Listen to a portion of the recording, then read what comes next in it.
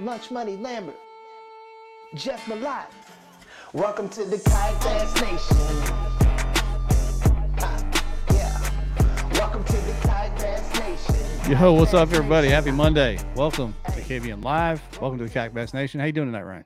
I'm good. Here playing an away game. Playing an away game.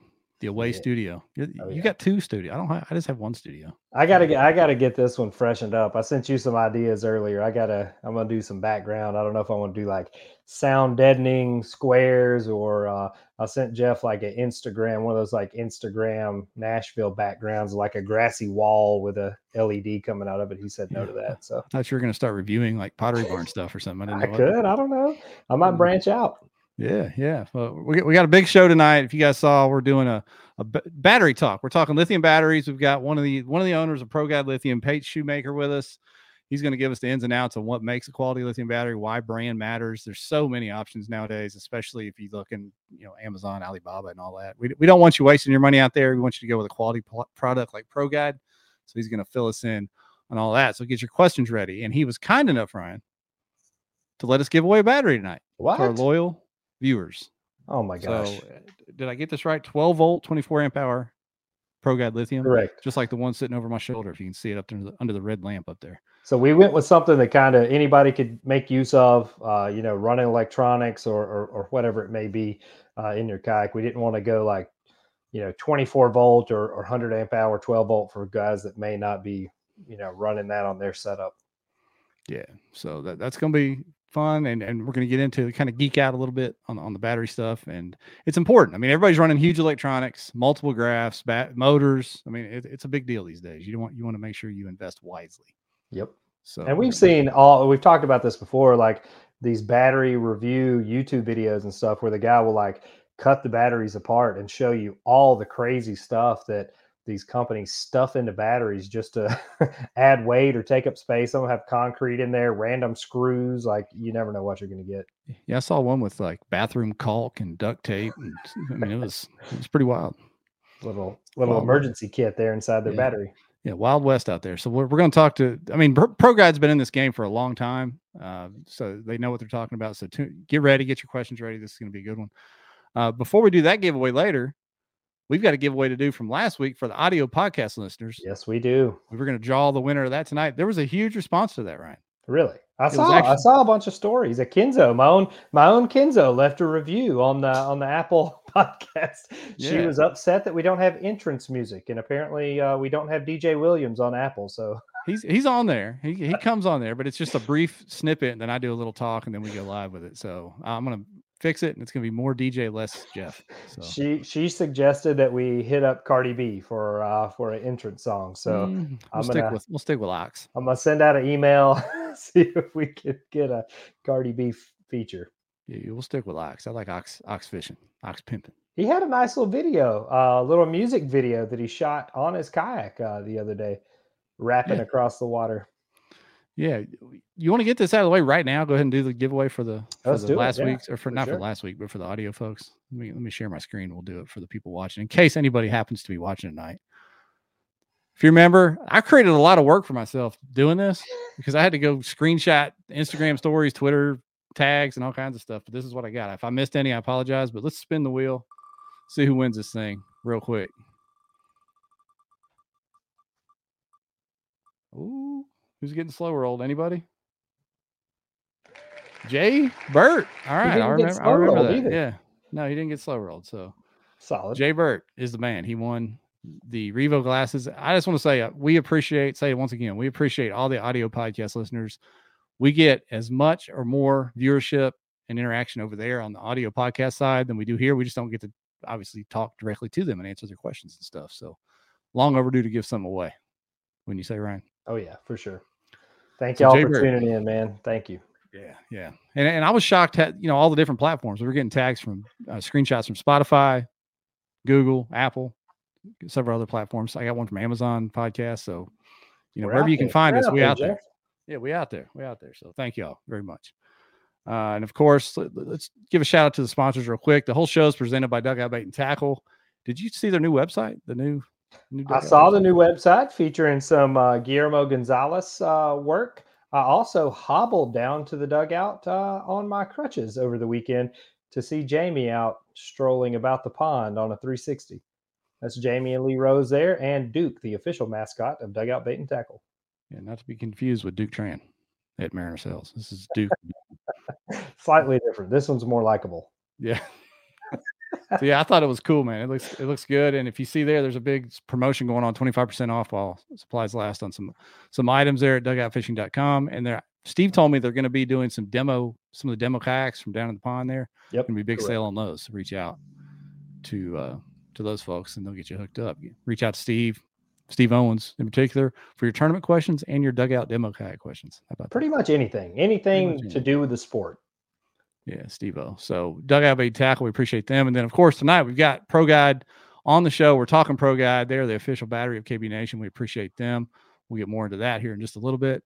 And then Bangtail Whiskey. You heard from Brandon yet? Bangtail? I have. Brandon has been in the studio. He's working on his new album. So he's been hard at it. We need to get him on here one night, at least for a small segment, just to kind of tell us his story. He's kind of a self-made dude that, launched his own whiskey brand in addition to 700 other things that he does. So that would be an interesting topic for sure. Yeah. Then of course our KBN Live partners, we did a Revo giveaway for the audio folks, Z-Man, Seagar, Gil. We appreciate them and all they do for the show. We just love that because it helps us give back to the people that watch the show and interact with us. So, and don't forget those discount codes. So I was talking to Gil and she's like, yeah, we haven't seen a lot of people using that discount code. Go on the Gil website and check it out. They have everything. They have hats, boots, short shirts, obviously rain gear is what they're known for, but they have just a line of accessories that you can take advantage of the KBN discount code. Yeah. And it's a lot of money. It's KB Nation 25 and it's like 25% off a $400 set. That's cool. $100. That's a lot. So take advantage of that. And then we also have one for Pro Guide. There's another one for Revo. We'll get you all that stuff. It's all pinned on the group page right at the top. You can go up there and look and get all the codes and whatnot. What are we going to talk about from the week that was, Ryan? I know I've got one thing I want to get to before we get paid on. Joe McElroy won the freaking TVKA on Gunnersville. Congrats, Uncle Joe. He went down there. He stayed right side up. He was safe, secure, and dominated. Yeah. And Gunnersville was showing out. I don't know if you looked at the at like the top 5 on that one, but it was, it's a 3-fish tournament, but it was right at 60 inches plus, like all the way through the top 5. Like there were some really good fish being caught for it being, the heat of summer. Yeah. We've got folks trickling in on YouTube, Facebook, and we have our Twitch viewers, Ryan. They're hanging tough on Twitch. I don't know how old the person is or what they're doing over there, but they're twitching. They're watching us on Twitch. How many viewers do we have to get monetized on Twitch? A lot more than we have, but we're doing good on Facebook and YouTube, so we'll stick with that. But we're branching out over to Twitch. It's going to be good. Yeah. So Uncle Joe, man, getting it done. That was cool. And if I understand it right, that was tough. I mean, you had to really catch them because everybody was catching them. You had to put up a big string. Gunnersville is one of those lakes, like a lot of places will slow down in the summer and, just kind of getting a lull in that heat. Gunnersville has so many feeder creeks and there's so much grass that it can really, number one, it keeps the water temps down and oxygenated for the fish. But I mean, the bite can be better in the summer than it is in the spring. So it's a fun place to get down. Yeah. All right. So then the last thing I want to get to, man, before we get in here and start talking batteries, is go back to something that happened last week and put a little clarification on it. Is that all right with you? Go ahead. Proceed. Yeah. So towards the end of last week's show, I think it was literally 5 or 10 minutes before we ended the show. We were talking to RJ, of course, about his big win. And I brought up a hypothetical situation about, would either of you, if you removed yourself from the tournament on day one, any tournament, go back and fish the same tournament body of water on day 2? Would you do that? And hear me clearly. I'm not saying if you had a bad day, would you fish day 2? I'm saying if you had a bad day and took yourself out of the tournament, would you go back and fish the body of water on day 2? I was asking both of you that question. I can't remember exactly what your answers were, but that was the hypothetical question. You remember that, Ryan? I do. Yeah. So after that scenario, we got some text messages from a certain individual that was pretty pissed off because, truth be told, I was referencing a situation that had happened at that tournament we were talking to RJ about. The reason I didn't name the name there is because this person who is Russ Snyder's, by the way. It's Russ Snyder's. It was the person in question. This person didn't break any written rules, didn't break any laws, didn't do anything against any kind of regulation. No cheating was involved, anything like that, right? So that's why I didn't feel it was necessary to bring his name up. However, since he felt like he was referenced there because of the video that he put out confirming what I'd heard from other people, I just wanted to hear what you guys had to think or say and what other people might think about it. He wanted me to come on here today and clear up my opinion on that. So to be clear, I didn't think Russ cheated, did anything like that, broke any rules, break any laws. But I'll tell you and everybody else the same thing I told Russ on the phone. I still think it was an odd thing to do and don't agree with going back on the tournament body of water on day 2 and having a chance that you might cut off somebody from catching one fish when it's a super tough bite like that. Yeah. Now, as it turns out, Russ did not, from what he told me, he didn't even catch any fish day 2. He struggled day 2 as well until after tournament hours. But the chance, I wouldn't the idea of me asking you all that question was, why would you take the risk of going back on competition waters and fishing when one bite could have made a huge difference to somebody still in the tournament? Does that make sense, Ryan? And to Russ's point, he's like, I checked with everybody at that ramp. I went up and talked to the anglers that were still fishing the tournament and made sure where they were going to be fishing and that he didn't cut them off or anything. And he went back and motored way on down toward the lake to where he fished previously.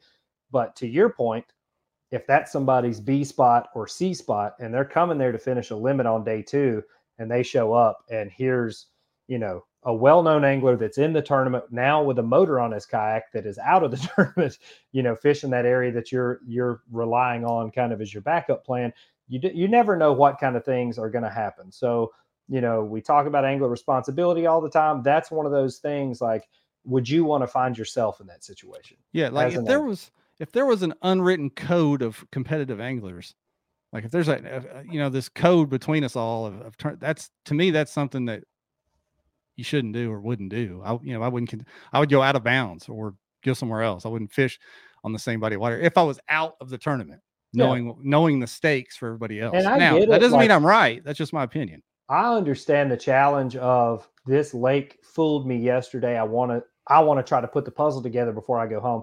If I'm all the way out of it myself personally, I'm usually so pissed off. It's not really an arm wrestling match if I'm driving home or not on the second day. But if you're going back out to prove something and try to learn and, correct from the day before, I would probably myself still stay in the tournament. That way, maybe if I did have a great day, I still have a chance at either moving up and getting some points or potentially getting a check. I mean, that was a tournament where a lot of people struggled. It was not big limits being put up at all across the board. Yeah. And to be fair to Russ, he told me he slept in a little bit day 2, put his motor on because he didn't want to paddle anymore, went motoring around to try to figure it out. And like I said, as it turns out, he did not run into anybody in his spot where he stopped to fish and nobody came in there before the tournament was over. So it actually didn't end up hurting anyone. I was just posing the scenario as very odd to me. Like I wouldn't want to take that risk. And I would caution anybody about wanting to take that risk about going on tournament waters, because obviously anybody can do whatever you want. I mean, if you don't even tournament fish, you could have rolled in there with 5 of your buddies and fished right on top of RJ. There's no law against that. You can do whatever you want. But between competitive anglers, that was my point. So to be clear, I still don't think folks should do that. If you're going to withdraw from the tournament, then go fish somewhere else. But Russ didn't cheat. Russ didn't break any laws. Russ did not do anything trying to hurt anyone's fishing. So I think we're all clear on that. Russ didn't listen to the podcast before he was pissed off and reached out to you and I. That's something I always encourage people to do. If somebody calls and tells you something that you should be mad about, I highly recommend you actually, researching what you're supposed to be upset about before you, go ahead and fire some shots. I think that's always a good idea as adults here. Yeah. By the time Russ and I got off the phone, we understood each other's point. He understood where I was coming from. He explained what he was doing. It's just that was just my opinion. It's still my opinion. If you're out of the tournament on YouTube, don't fish the same water as everybody else. Yeah. And our opinions aren't correct all the time at all, period. But we have them. And obviously people listen to them here. So if you ever have an issue with anything that we've said, feel free to reach out and we'll have a nice conversation about it. Amens. With that said, what do you say we talk some batteries? Let's charge up here. Let's go. Let's charge up. I wish we had a sound effect for that. Starting off with a pun. Yeah. Yeah. Oh yeah. It's bad joke city out here, pal. Hey, welcome to the show, sir. Thank you for taking the time tonight. Thank you guys for having me on. We're proud supporters of the show and excited to talk batteries and, just have a good conversation. Before we get started into the batteries, give us a little bit of background on yourself. What do you do at ProGuide? Where are you from? How involved are you in the fishing industry? Yeah. So ProGuide has been a brand since 1980. We are a family-owned company. We are based in Southwest Missouri, a mile from Table Rock Lake, a little town called Golden, Missouri. And we've been selling batteries for a long time. We've been passionate about fishing. It goes back to when my father started the business. We all grew up fishing. He tournament fished like the local trails and sponsored the local guys in our area. And it's just kind of we're about selling batteries, but we're also about doing stuff that we enjoy in the outdoors. So it was a fun little connection, and it's just kind of, skyrocketed from there. I say skyrocketed. It's been a fun ride. So I particularly have grown up fishing, and as far as like what I do day to day, so I kind of oversee the product and some of the branding, and we have a great team of people that help us grow this brand and serve our customers. So I'm kind of over the product stuff, and really worked on the Lithium launch. We knew this was coming, saw it, tested some products for a number of years, and wanted to put out a product that was worthy of our name and our mind and the brand that we've tried to build over the last 40 years. So yeah, it's kind of what I do. So yeah, I'm just kind of the battery guy. Yeah. And tell us a little bit about the brand itself, because I know you guys have been deep involved with the bass fishing industry for a while, and a lot of connections with putting batteries in OEM boats, behind the scenes at factories. So a little bit about the history of ProGuide itself. Yeah. So I think our first tournament trail that we sponsored, we got some pictures that go back to like 1992. So like Central Pro-Ams, local tournament trails that were all over the Midwest here. And then a lot of times early in the 80s and 90s, they didn't put batteries into the factories, and we had a strong working relationship with a brand out of Mountain Home, Bass Cat Boats, and they took a chance on us, and they put some product in their boats from the factory about I lost track of time, 15 years ago plus.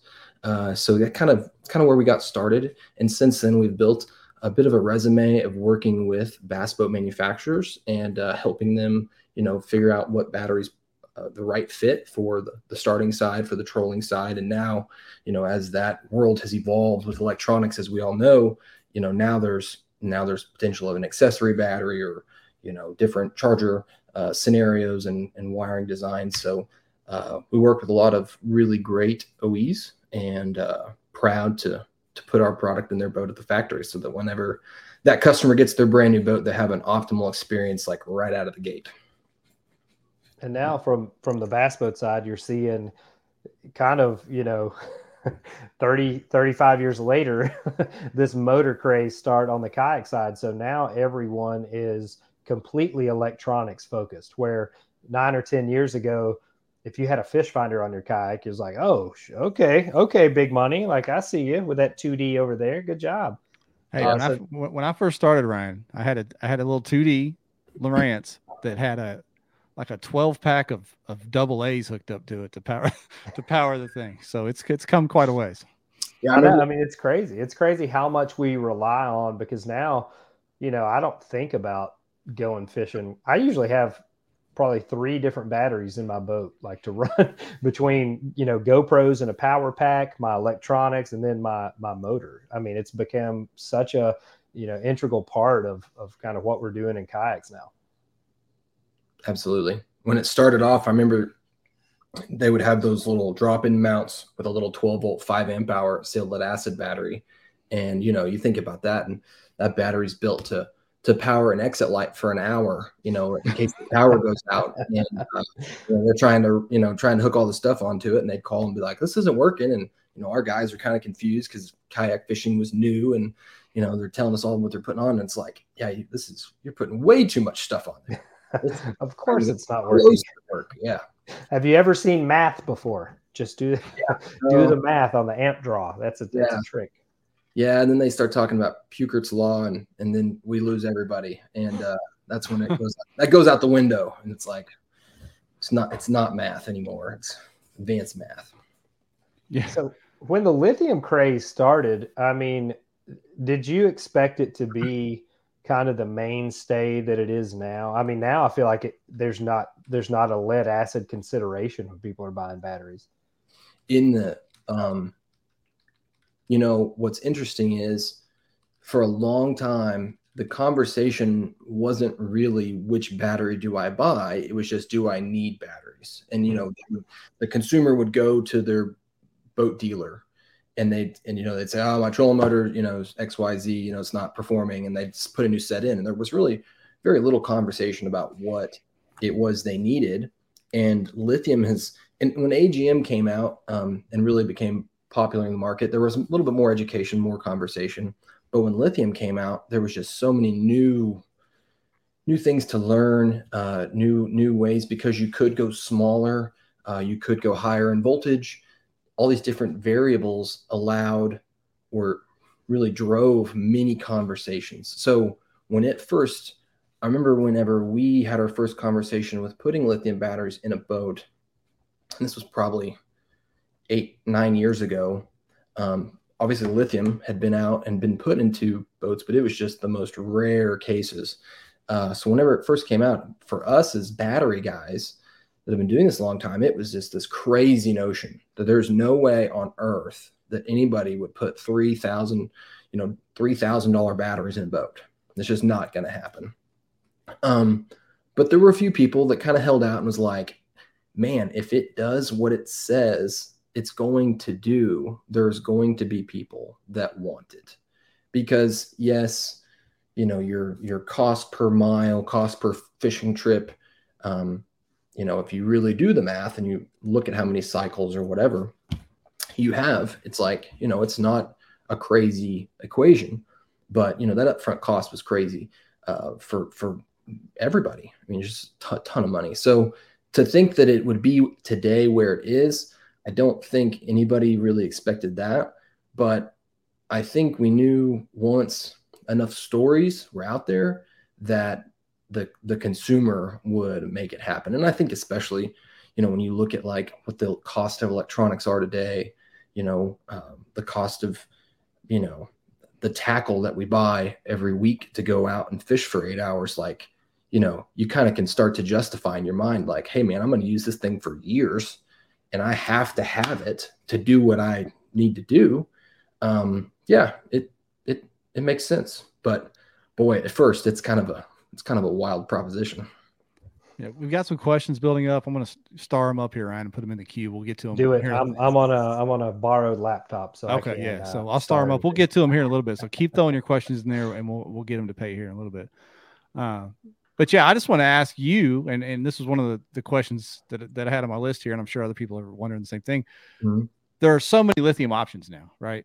I mean, Pro Guides have obviously been around a while. They know what they're doing. They've got a quality product, but anybody can go to Amazon or Alibaba or wherever and try to find a green sticker that says lithium battery for a little bit cheaper price. You were talking about the cost of these batteries. So I wanted to ask straight up, why does that quality matter so much? Because it does. Yeah. And, honestly, I don't have a real stump speech on this, but I think what our kind of go-to here is for Pro Guide is that we have been in business for 40 years and we've built a business on customer service and quality product. And, there's no, like you said, Amazon, Alibaba, rattle them off. You can go find product cheaper. There's no doubt about it. Just like you can go find a super cheap kayak at Walmart and it will do the job, right? Like it will do the job. But there's certain things that, come into question. And for me as a battery guy, it comes down to peace of mind and knowing that a company that's been around for 40 years stands behind it. And that, I have, literally over 100 people in our company that every day their sole job is to take care of the customer. And I, as an owner, as a principal in this business, am not going to put a product out that my people can't stand behind. So while lithium and the chemistry as a whole is doing really well, there are certain things, and YouTube and information and blogs all over the internet can teach you some of that stuff. There are certain things that are important, and there's certain things that come down to, not only the quality of the product, the quality of the build process, the quality of shipping, the quality of the certifications that the company has or hasn't paid for. Every one of my batteries has been UN 38.3 tested. And if you look into that, that's a pretty expensive test. And it's one that we believed out of the gate. It was like, we have to have this. It's for DOT regulations. It's for peace of mind too. And it's like each cell and each battery has been tested to a level to where it's like this battery can go into a passenger aircraft. Now, it can't legally fly like that, but it's certified to do it. So there's a lot of reasons why, we are the way we are, and we build the product the way we have. And yeah, you can buy something cheaper. There's no doubt about it. But it comes down to that peace of mind, the people behind it, and, us guaranteeing that you're going to have a good customer experience. And as you mentioned that, the DOT part and why you can't fly with lithium is a fairly volatile substance. So talk about the different chemistries used in lithium batteries and kind of how you harness that and make it safe.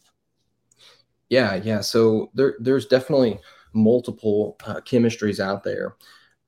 There's like NMC, NCA, lithium iron phosphate, lithium polymer. There's this different, and there's all sorts of variations. And I don't have a PhD in chemistry here to really dive into each one of those, nor would anybody be interested in hearing that. But lithium iron phosphate is the industry standard as the safest chemistry, and that is what all of our products are. Going back to that testing, there are 7 specific testing parameters that each one of these batteries and cells are tested on. That's heat, overcharge, shock, vibration, cell puncture. So like literally that cell is going to be punctured by a nail. And what happens when you do that? When you're exposing it to I'm trying to think here. So the drop, vibration, heat, overcharge, puncture, temperature, high temp and low temp. So, that testing allows us to feel confident in the product that it's going to not only perform well for you guys, but also be safe. When that product's in your home, in your garage, and it's charging, or you're out on the water and you're discharging that product, and maybe it's 105 degrees like it was here last week on Table Rock at 2:00 in the afternoon. And I don't know who's out there fishing at 105, but there's some diehards out there. But the battery's got to perform. So we know those tolerances are in check, and the product's going to do its job. So lithium iron phosphate is the industry standard safest chemistry out there. Every week you're going to see, I see different, all this next new variation of lithium is here, and it's safer and it's better. Lithium iron phosphate is the #1 commercialized product at this point for the aftermarket in these applications, and that is because it is the safest. It's not to say that it will always be the safest. There may be something coming out, next week, but we're very happy with the performance, the safety, and the cycle life that the chemistry is providing today. You said something really interesting there that we don't need to overlook, which is safety. There's a lot of these brands, these off-label brands, they don't check all those same boxes. I know they don't. There's some YouTubers that do some breakdowns and dig into these batteries and look at all the specs. And I know for a fact that they just don't check all those boxes, whether it's the high low temperature, whether it's some of the different safety features, they don't check those boxes. So that's something you have to consider, because we've seen some pictures, Ryan, you've seen them of people's kayaks like melting down from having the wrong hookups or the wrong battery in there. Yeah. Oh, yeah. I mean, you've seen them catch on fire, especially I feel like charging is kind of if you're going to see one fail or something go wrong, it seems like it's during that charging phase, whether it's the battery itself that catches on fire or the charger. And that's one of the things, like, I've had it happen personally on a specific brand where the chargers will get hot or melt and catch on fire. I mean, what's your recommendation, Pate, as far as charging these batteries? I know there's a lot of different options. There's some cheap chargers that are sold with the batteries, and then there's like aftermarket, like large chargers where you can select 12, 24, 36 volt. They have a power shut off. And I mean, they're not cheap. They're 50 or $60, but if it keeps your house from burning down, I feel like that's probably $60 well spent. Yeah, very, very similar. The charger game, like batteries, is there's a ton of options out there. There's, hundreds. A brand that we've partnered with and done a lot of work with and sold a lot of chargers is the NOCO Genius line. And we've worked with the Minn Kota line as well. But the NOCO line, that Genius 10 right there, right in the middle, that's a standard 12 volt, 10 amp, what they call just a aftermarket bench charger. They also have the multi-bank chargers, if you want to mount that charger and make that in just a plug and play scenario. So that charger is a great charger. I mean, honestly, you got a lawnmower, you got a motorcycle, you got a car at home, like that Genius 10. I mean, that's going to do everything for you. You can charge your accessory battery on your kayak. You can, top off your lawnmower battery before, spring. You can, you leave the key on in your truck. I mean, that thing will do it all. And it's going to be safe because you can choose between lead acid, AGM, lithium, and it has different features and modes. As far as like when to charge, it's always, there's always a lot of misconceptions or ideas of, when do you charge? Do you want to let them run all the way down or not? Or, we simply say after you use the battery, charge it. After you that was one of the questions. That was one of the questions we had queued up there. Should he charge it when it's every time he goes out or just when it gets low? I would charge it every single time that you use it, whether that's 10% of the capacity or 100%. And what that does is with lithium, it is far less degrading to the battery. Even if you did let it go down to 20% and let it sit there for months, it's not going to hurt it. If you do that to a lead acid or even an AGM battery, say you go out and you've got a single 12 volt, AGM in your kayak and you run it down one day and you forget to plug it in and you come back months later, maybe it's the last trip, whatever, and it sits there for months, that battery may or may not come back. And if it does come back, it's definitely not going to perform the same ever again. That when you have a lead acid battery and it sits dead like that, and if it's a flooded battery and it sits for months like that dead, I mean, it's toast in a lot of cases. Even if it's got plenty of fluid, and even if you do get it to charge back up, you'll take it out there and you'll be like, man, I used to be able to go for 2 hours and now I'm only going for 15 minutes. Well, that sulfation is basically calcified on the plates and you have zero capacity at that point. So, but with lithium, just charge it after you use it. That's, there's no memory. So Tim Percy's one of our kayak fishing experts, I'd say, on rigging and motors and electronics. And that's what he said there. He puts his back on the charger every time he gets home. Yep. I didn't know if they'd allow that in Canada, but apparently they do. So there you go. Their power grid is great. Yeah. And then, you'll sometimes see people talk about like depth of discharge, or you'll see like a little DOD rating. They'll say like 80% DOD. And that means that, how much capacity you've removed from that battery. And the lower percentage that is each time, the longer the battery will last. So if you only take 20% out each time, you're going to cycle, 100, 200% longer. The more you use it consistently up and down, the less cycles you're going to have. So that's why charging it is optimal every time. Okay. Yeah. So you're going to get to use it longer. That was one of my next questions, was just general lithium battery care. If you're going to make the investment, keeping it in a place that's too hot, too cold, charging factors, you already went over that, but just some general battery care. Then I'll get to these questions that we got started up. Yeah, absolutely. So, if you buy one of our batteries, you're going to get a, an owner's manual, and you're going to see charging temperature ranges, storage temperature ranges, and discharge temperature ranges. Now, there's always going to be situations where it's pretty cold out, it's pretty hot out, and you're gonna flirt with those lines. And when it's storing, again, there's going to be times when that garage gets a little cooler, gets a little warmer. Optimally, you're wanting to store that thing like you'd want to store anything, right? Anything has plastic or any kind of connection that is prone to any kind of electrical degradation, like 70 degrees is optimal. But as long as you're storing it and it's staying dry, and you're storing it charged, you're gonna have a good situation on your hands. Now, if you live in Canada and you don't have a heater in your shop and it's negative 10 out there for months and months and months, it is going to discharge faster, and maybe bring it inside.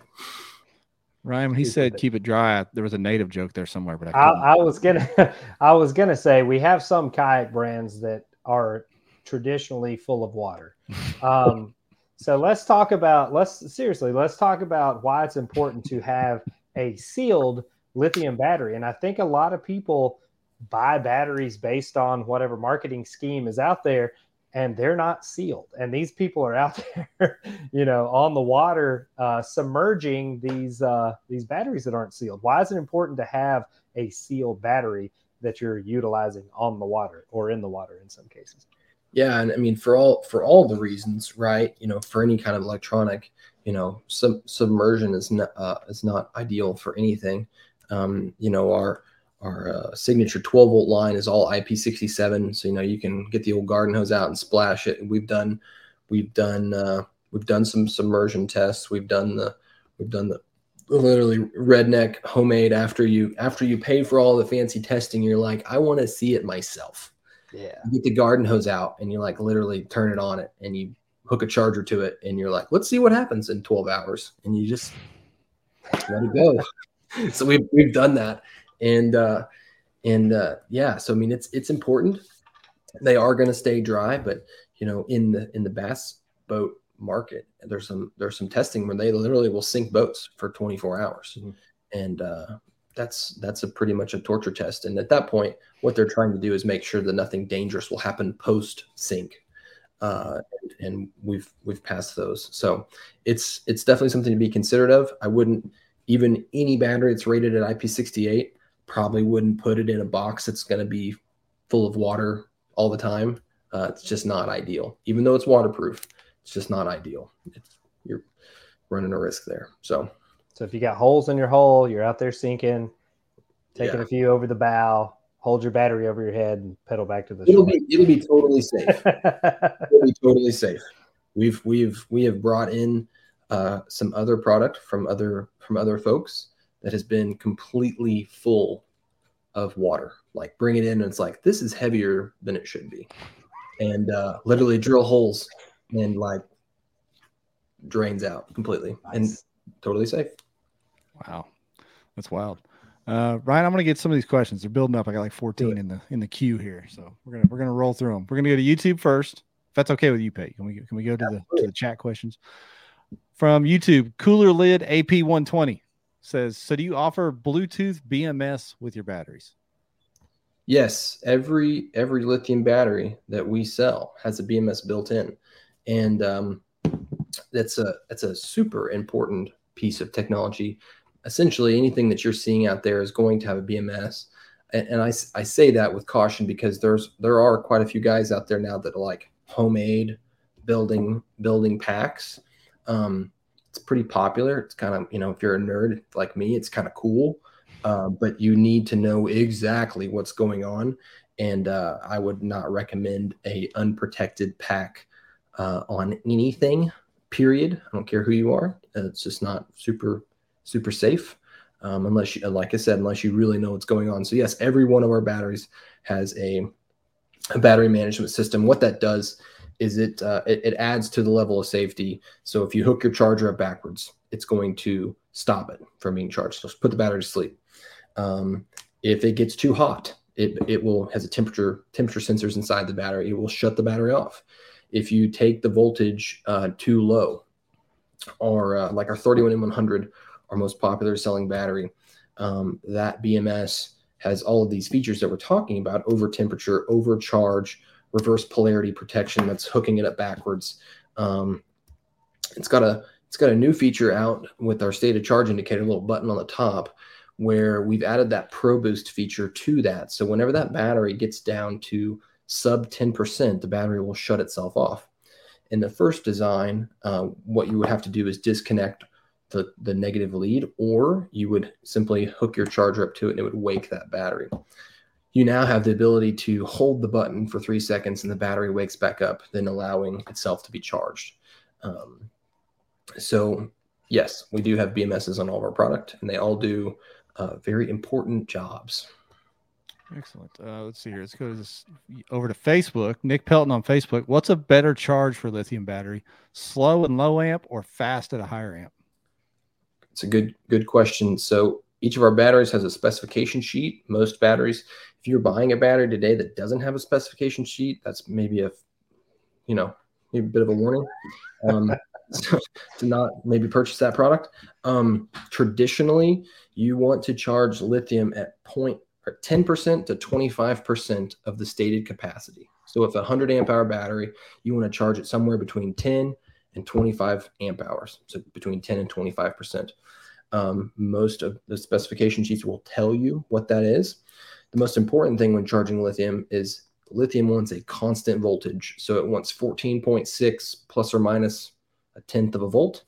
And anywhere from that 10.1 to 0.25 C is what that's called. But, you just want to be 10 to 25% of stated charge. You can actually charge it faster, but similar to the conversation about whenever you discharge a battery to low, the harder you charge it, the harder it is on the cell, and it could theoretically shave some cycle lives off. So you're not going to see many chargers out there that are going to push past that 20 amp hour charge rate anyway.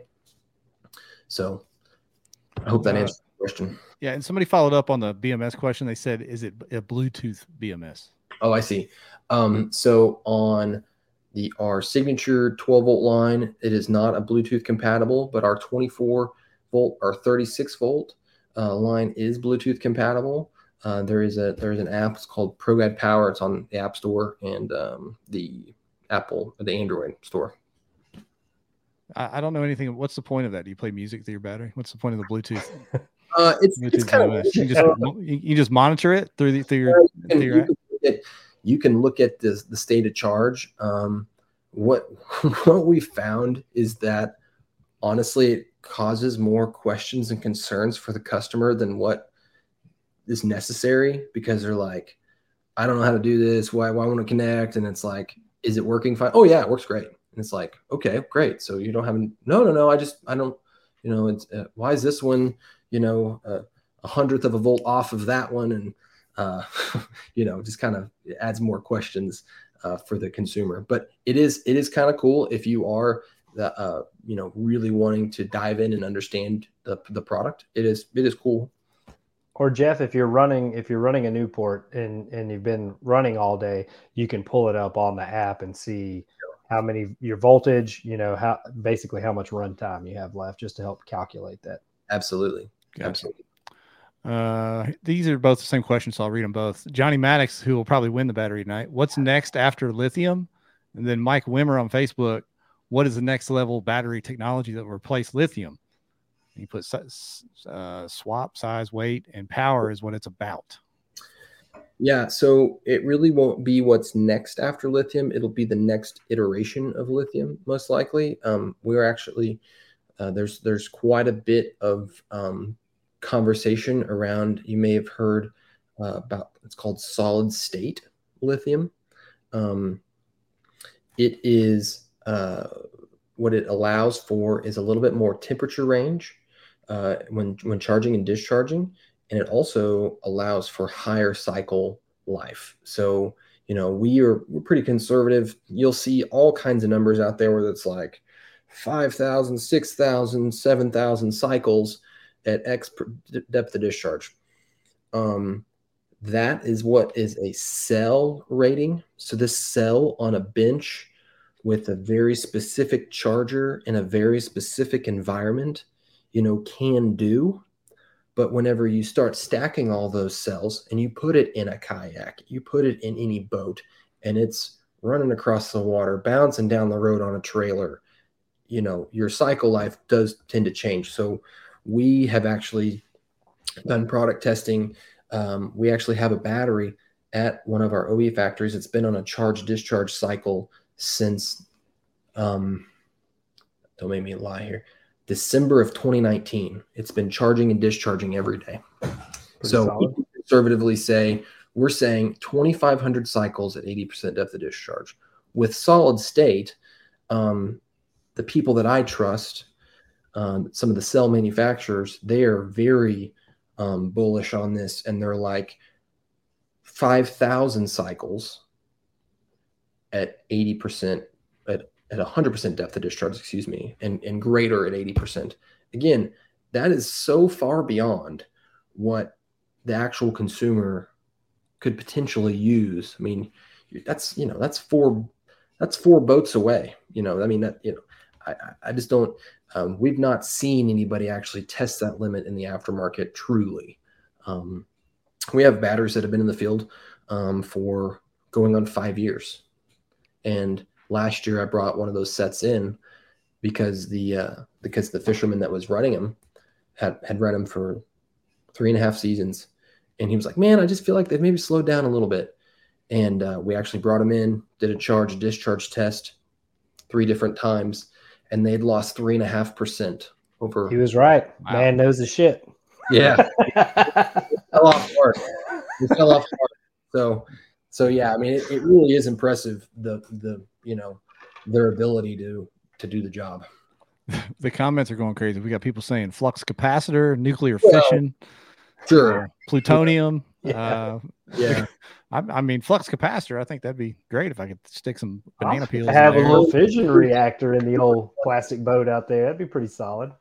Yeah. Hey, listen, for my dad has said this a lot. He said, "Man, I sold batteries for a long time before the battery business was sexy."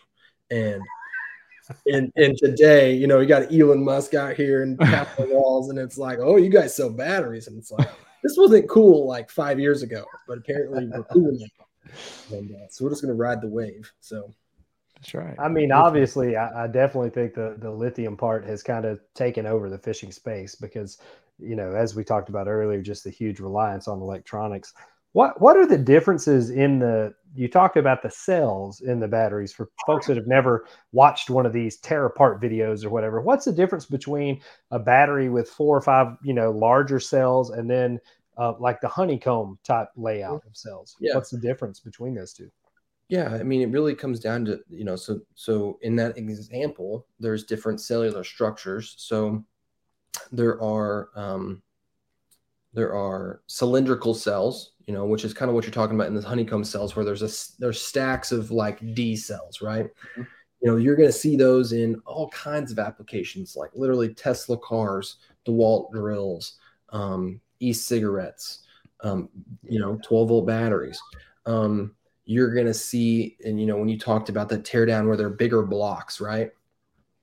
The difference is the voltage on each one of those cells is actually the same, whether it's little or big. And it's just the amount of capacity that cell has. And it really comes down to the preference of the manufacturer of that cell. What did they pioneer? What did they want to build? Did they want to build a prismatic lithium iron phosphate block, that is highly configurable for home energy storage and different applications? Or did they want to use a cylindrical cell where they could say, whether it's four batteries in series or 144 in a 4-string 3 parallel configuration, I can do anything. It really just comes down to that. There's pros and cons to both. The cylindrical cell guys will say they're the best, and the block prismatic guys will say that they're the best. And really, there's use cases for both of them. When it comes to that kind of decision, are somewhat agnostic to what's best for the specific application. When we designed our battery out of the gate, I knew that shock was the biggest thing that we needed to work against. So we actually built a thing we call the cell vault, where our cells are actually, all welded together and built into their case, and then they're actually placed inside this black housing. The cell vault is what we call it, and that cell vault actually locks inside the outer case that you see. And what that does is, like, you watch those teardown videos, and you'll see it's like they'll take a pack of those cylindrical cells and they'll wrap it in PVC wrap, and they'll shrink and they'll heat shrink it, and then I'll place it down in there. And like you said, there's some hot glue and shims and things of that nature to keep it from moving it around. Our theory was that moving internally was reducing the structural integrity of that battery, causing small shorts, which can self-correct. The BMS, there can be small shorts. We wanted to minimize that opportunity. So that's why we came up with the cell vault. And really I literally was talking with the team of engineers, and I sent them a video of John Cruise going across. There's a famous video of him going across Sam Rayburn with the props out of the water. I was like literally, we have to do this. Like, this is what it's going to have to do. And that finally we all got our heads wrapped around the demand of what this was looking for. So, that kind of thing, that little bit of, context whenever you're designing a battery is part of the reason why, we are who we are, and why we do believe we have, the best battery on the market. So yeah, for us, there won't be any high speed stuff, but you'll have people like Ryan nose diving into waves and trying to drown out there in the middle of. Sure. Not anymore, buddy. You guys aren't doing that water spillway race down the chute where they're. Sometimes it depends how much it rains and how hard the wind blows, brother. Pretty extreme to me. Yeah, Toledo down there, they'll go down. Toledo Bend with a 30-mile-an-hour north wind, and you'll be doing whatever you want to do. It's in nature's hands at that point. Sure. All right, I'm going to rapid fire you some more questions so we can try to get to everybody's here. Over on YouTube, Burn asked, when did ProGuide start playing with lithium? I think you kind of already answered that, didn't you? When did you kind of get into lithium? Yeah. I really should. 2016, 15 or 16, I started to test factories and cells. So we're going on, pushing up on a decade. Here we go. John on YouTube asked, is there ever a time too much charging of a lithium can shorten the life? Is it bad, I guess, to leave it on the charger? As long as it's not overcharging. The battery management system is going to protect it. And as long as you have a charger that's not trying to consistently just keep forcing it and it's shutting the battery off and then waking the battery up, as long as you have an intelligent charger, no, it's not going to hurt anything. Facebook, Chris Hogan. And the reason I'm reading all these to you is obviously we got the audio podcast listeners, so they want to hear what these questions are as well. Chris Hogan on Facebook. Does it matter if you charge your batteries in a closed box? Kayaks obviously have black packs, different crates. Some of them store them inside the hole, or should they be ventilated? As long as there's some circulation around it, I think you're totally fine. If you think about the other applications that these batteries are going in, closed hatch in the back of a boat, and they're charging. Anytime there's extra ventilation, you're just going to move that heat around. It's ideal, but it's not 100% necessary. Trey Lashley over on YouTube. Are there any good battery percent meters outside of that Bluetooth option you mentioned, just to have a good idea how much juice is left? Do you guys sell anything that goes with it? There is. Actually, I have one over here. Hold on. Johnny on the spot. It's kind of pricey and it's kind of overkill, but this is a Victron Smart Shunt 500 amp. Total overkill for that. But if you did have somebody that really wanted to, they have a really sweet app, and they do make a waterproof version. So I don't sell these today, but you can find those all over the internet. But Victron, how much does that unit run, ballpark? I think they're like $150. So if somebody has just spent, $3,000 on a motor setup for the kayak, another $100 probably isn't out of the realm of possibilities to keep an eye on your battery. Mm-hmm. Yeah, and it's got the nice little mounting bracket, and you can just make your connections. Dig it. Back over to Facebook, Kevin Henriksen. Basically his question is, do you have a 12 volt 160 amp hour battery that fits in the Old Town AP battery box? Do you make a bigger 12-volt 100 amp hour? Dude, I have a 150 amp hour. I don't have a 160, but my 150 is being used in 2 other applications that are extreme. Pardon me. Catfishing, bumping for catfish in like the Mississippi. Literally, they're putting their trolling motor on like 1-2 miles an hour, and they're bumping upstream for 8+ hours. And then bow fishing is the other one. Literally, the second set I sold of 150s, I sold them to a friend of mine. 4 guys in a 2072 flat bottom trolled for 14 miles straight. How many beers did they go through roughly? Do you have any idea on that? There's not a number big enough to say.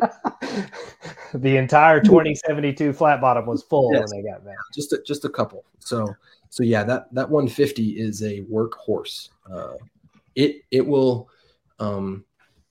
it delivers. I don't have the exact percentage on a 75 amp hour discharge machine. It runs 119 minutes compared to 70 minutes of a 31M100, which is like, most kayakers, most bass fishermen can fish 2-3 days on. What kind of runtime do you get out of your AP, Jeff? Full tournament day. A full tournament day. I mean, okay. Full tournament day, no problem. Now, were you running 100 amp hour as well? Yeah.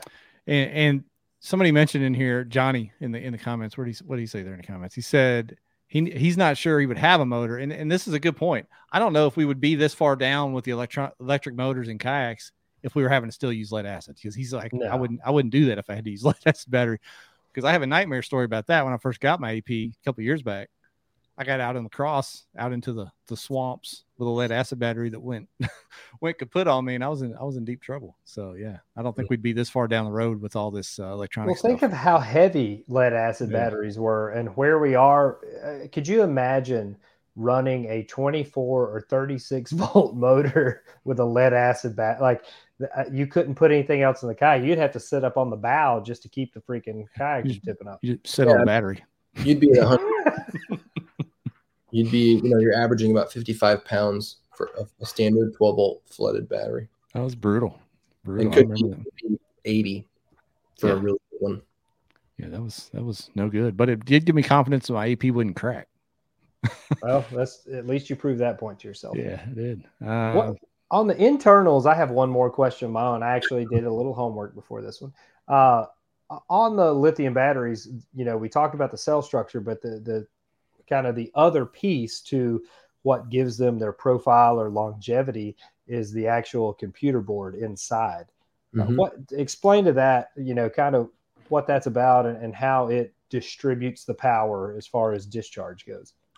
Yeah, so I mean, it's going to have upper tolerances and lower tolerances. It's going to have for amperage, for voltage, for temperature, for those safety features we talked about. So it's going to allow you to have a consistent delivery of power that's really known and more readily understood on the electronic side, and on the trolling motor side too, where and it's a combination of the battery management system and the lithium iron phosphate cell, right? That voltage curve is far less, it doesn't fall off. So like if you're going out with a lead acid battery and you have to turn the dial up as the day goes on to maintain the same level of speed. So that BMS allows a smooth, consistent delivery of power, of amperage and voltage. It really is just controlling the delivery of power and the intake of power. That's really what the BMS does, and keeps you safe. And I say safe, not just like safety, but also the safety of the cell itself, just so that it performs well for a long period of time. And where you'll see that is especially live scopers. If you get to turn your live scope on and you see a low voltage reading, that's why, because you're past the peak of the of the battery, whatever battery you're running. You're past the peak, and therefore you have lost your ability to get out and watch those fish swim around for the rest of the day.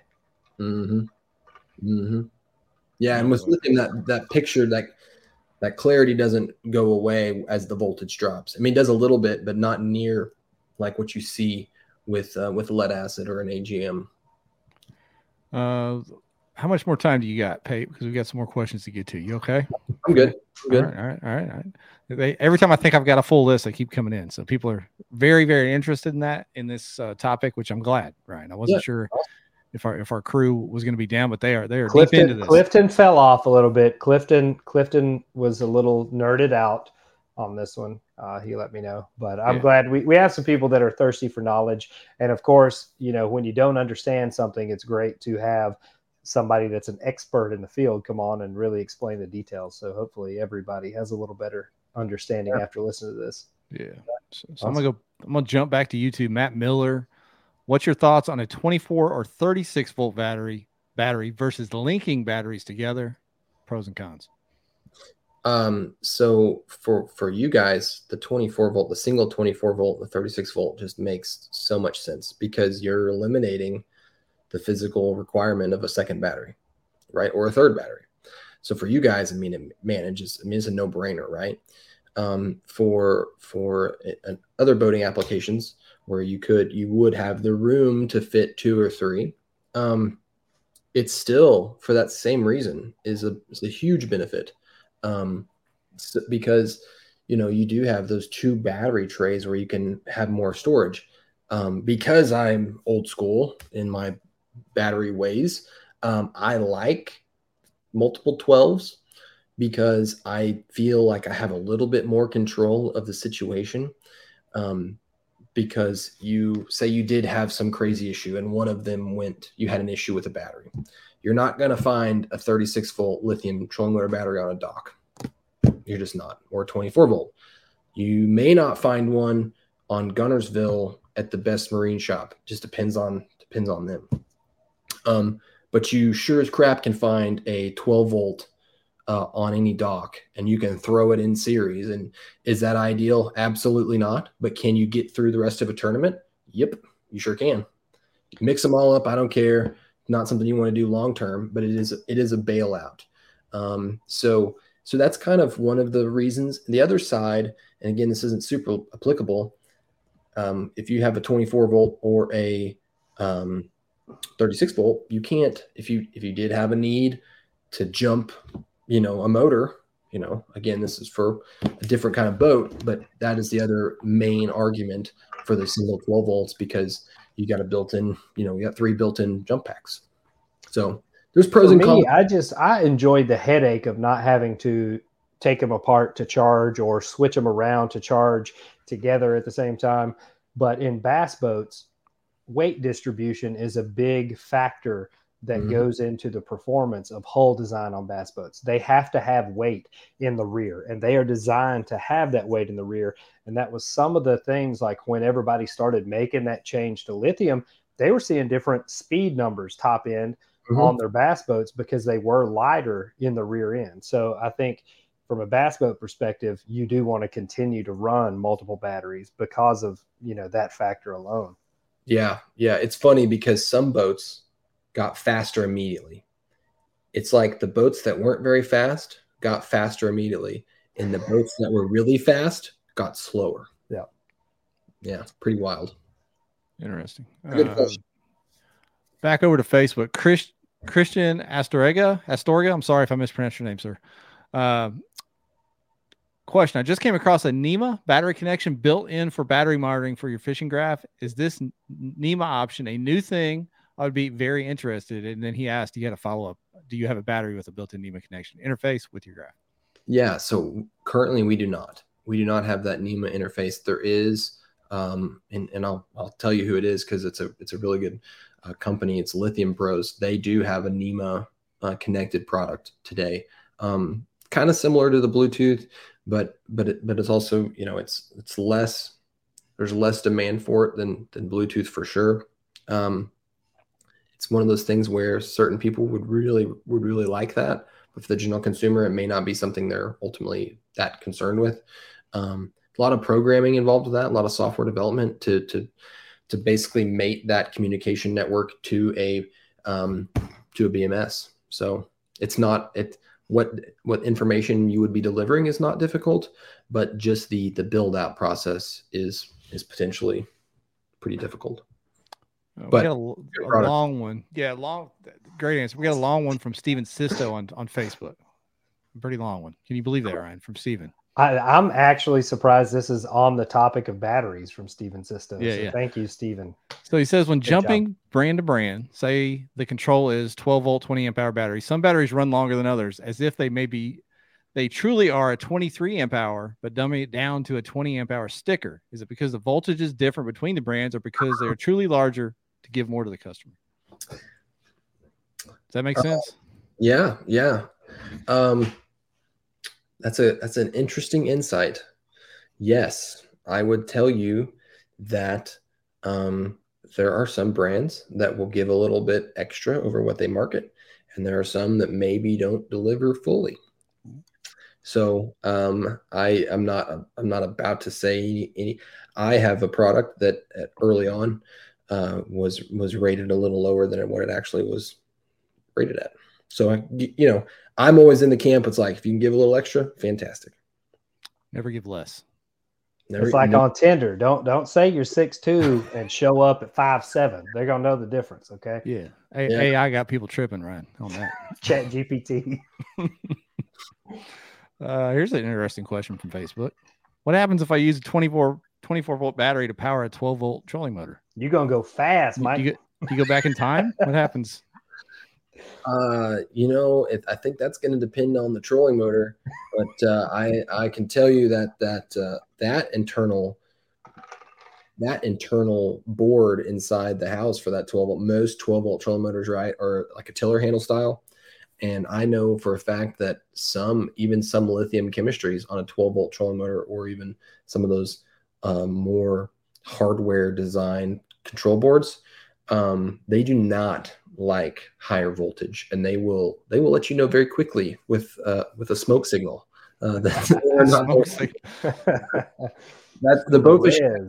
The bow fishing guys know that pretty well, because they run those things hard. We'll hit you with a couple more, then we'll let you get out of here. This has been awesome show. Justin Rednauer over on YouTube. Are we going to see smaller dimension cases with higher outputs? I mean, lithium's already a lot in a small package, so can it get even smaller? Yeah, so like that battery that we're giving away tonight that's on your shelf, that case is a traditional 12 volt 18 amp hour. So to be able to shove 24 amp hours inside that's a sweet little package of energy. That 12 volt 150 amp hour that we talked about earlier, that's in a group 31 case. So traditionally, from a lead acid perspective, the max you would see there is 115. So to jump up to 150. So I think that you are going to see more and more, you are going to be able to see more and more energy dense products as the lithium, chemistry continues to evolve. Let's talk about the manufacturing abilities. This is something that I had Matt up at the Classic. We were looking at a couple kayaks at the dugout booth. What can you all manufacture as far as dimensions wise to fit in some of these spaces? Because one of the things that we've ran into in kayak fishing is weight distribution. You're getting these heavy motors, you're putting them in the rear of the kayak, or you're putting a bow mounted trolling motor on the front of the kayak. If somebody engineers a hull that is made to perform for a motor specifically, ideally you're probably going to want to distribute that weight, in somewhere in the middle of the kayak at a lower point, center of gravity wise. So is there any limitations as far as what you can develop housing wise if the market's there to support it? Yeah, no, and that's a great little caveat there at the end where you said if the market's there to support it. Because I really dislike the battery configuration part and figuring out what's going to work and what's not going to work in the development process. So I won't say the possibilities are endless, but there are many different configurations that could be configured if there was some uniformity, that was laid out. Batteries as a whole has followed a code, an industry standard called Battery Council International, the BCI code. So like when you see that group 24, group 27, group 29, or group 31, depending on who the brand is, that is a BCI group size. Okay. So whenever you move into lithium, they take lithium and they put them inside of BCI group sizes, but technically you could configure them in many different shapes and sizes, especially when using a cylindrical cell as opposed to that, box style. So short answer, yes, highly configurable. Long answer would need some serious potential volume and, so if there were like a OE partner, for instance, on the kayak side that reached out to you to develop a specific battery for this boat, 100%. to make like a faster, I don't know, autopilot or something. Who knows? But we do that. Who knows what could happen? We do that all the time, like with different, because we're battery guys, so we sell batteries to way more than just the bass fishing world or the kayak world or the things that you think of. We sell to security alarm system companies and tool manufacturers and all sorts of cool stuff. So yeah, absolutely. Here's a comment, Ryan, that I think speaks to the show tonight. Mark Cawthorn says, I don't even run a motor, and this was interesting. good information. So thanks for hanging with us, Mark. Yeah, that's good stuff. That's good stuff. One last YouTube question, then we'll wrap this thing up. Recon UR6 over there says, do you recommend storage charge over full charge for a longer storage time, assuming you have a charger capable of storage charge? I'm gonna maybe you stumped me on one. I've never heard of a storage charge. So anytime you're gonna put a battery in storage or you're gonna put a battery away for any period of time, you just want to fully charge it. There is, and that goes with lithium. There are far more tolerances that are okay to store it at 50%, 60%. But literally, the best case scenario is to always charge them to 100%. And that's just the safest bet. Disconnect it. If you have one of our like a 30M100 or a 24M75, you can actually put that battery to sleep. So you can fully charge it, put it to sleep, disconnect the terminals, and that battery will sit there for years. Yeah. Few people in the comments saying they think maybe he's talking about a trickle charger. So yeah, that's what I was thinking. Okay, yeah. That's maybe. So what I would recommend is that you just have a charger that has a maintenance mode. So like if you have that NOCO series charger, you leave it plugged in, that charger is going to fully charge the battery. And that once that battery is fully charged, it's going to shut off. And then every certain amount of time, the algorithm's going to wake up every 24 hours, check the voltage, you good, goes back to sleep. And it's going to do that until the voltage drops, and it's going to take it and charge it back up. But again, I will say that if it is a trickle charger or a maintainer, would absolutely recommend that it is a lithium specific maintainer. There you go. You have your answer over there on YouTube, Recon. I like it. Yeah. If I missed your question somehow, there were a lot of comments flying by. I apologize. You probably post it on KB group page and we'll get you an answer. Just send us a message. We'll get you the answer to your question. But yeah, we're going to do the giveaway. You want to hang around for the giveaway, Pate? Yeah. Let's roll. All right. Run it. So you guys know the rules on that. Like and share on Facebook. Like and just throw a comment on YouTube. Same on Twitch. Those are the three platforms where we can actually do the giveaway. We've got basically 100 people still in the live stream, only 68 in the entry pool. So the odds are in your favor, unless you go ahead and throw hashtag ProGuideLithium in the comments for a chance to win. I'll give you just another minute or two. And I think you guys got all the info you needed to make your decision. So when it's time to get another battery, you go over there and check out ProGuide and pick up a quality product, because of course, not only do they sponsor this podcast, but they support the fishing industry in general. They're big into the bass boat side of things. They're getting into the kayak side of things. So you want to support those that support this sport that we love. I love it. Love it. Involved with the whole crew, man. I like that.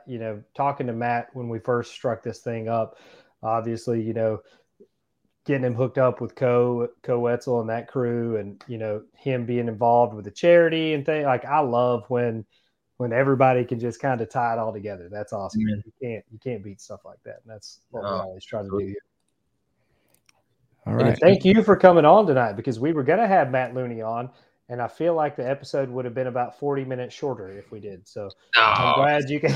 I'm glad you can make me up. I'll say this: he's been on Bass Talk Live twice, talking about this, and those are really good episodes as well. Yeah. Just battery information. If there's more, if you're a battery nerd and you like that kind of thing.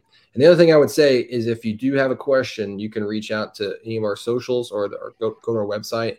We literally have a customer service team, and I have a guy whose number one job is to answer these questions for you. He's got a cell phone that he answers. That is his job, and he's the man. You can reach out to myself or Matt or Nick or any of these guys. So if you have a customer service issue with ProGuide, you will actually get a reply from it. So that's cool. You'll get customer service. It very well may be me.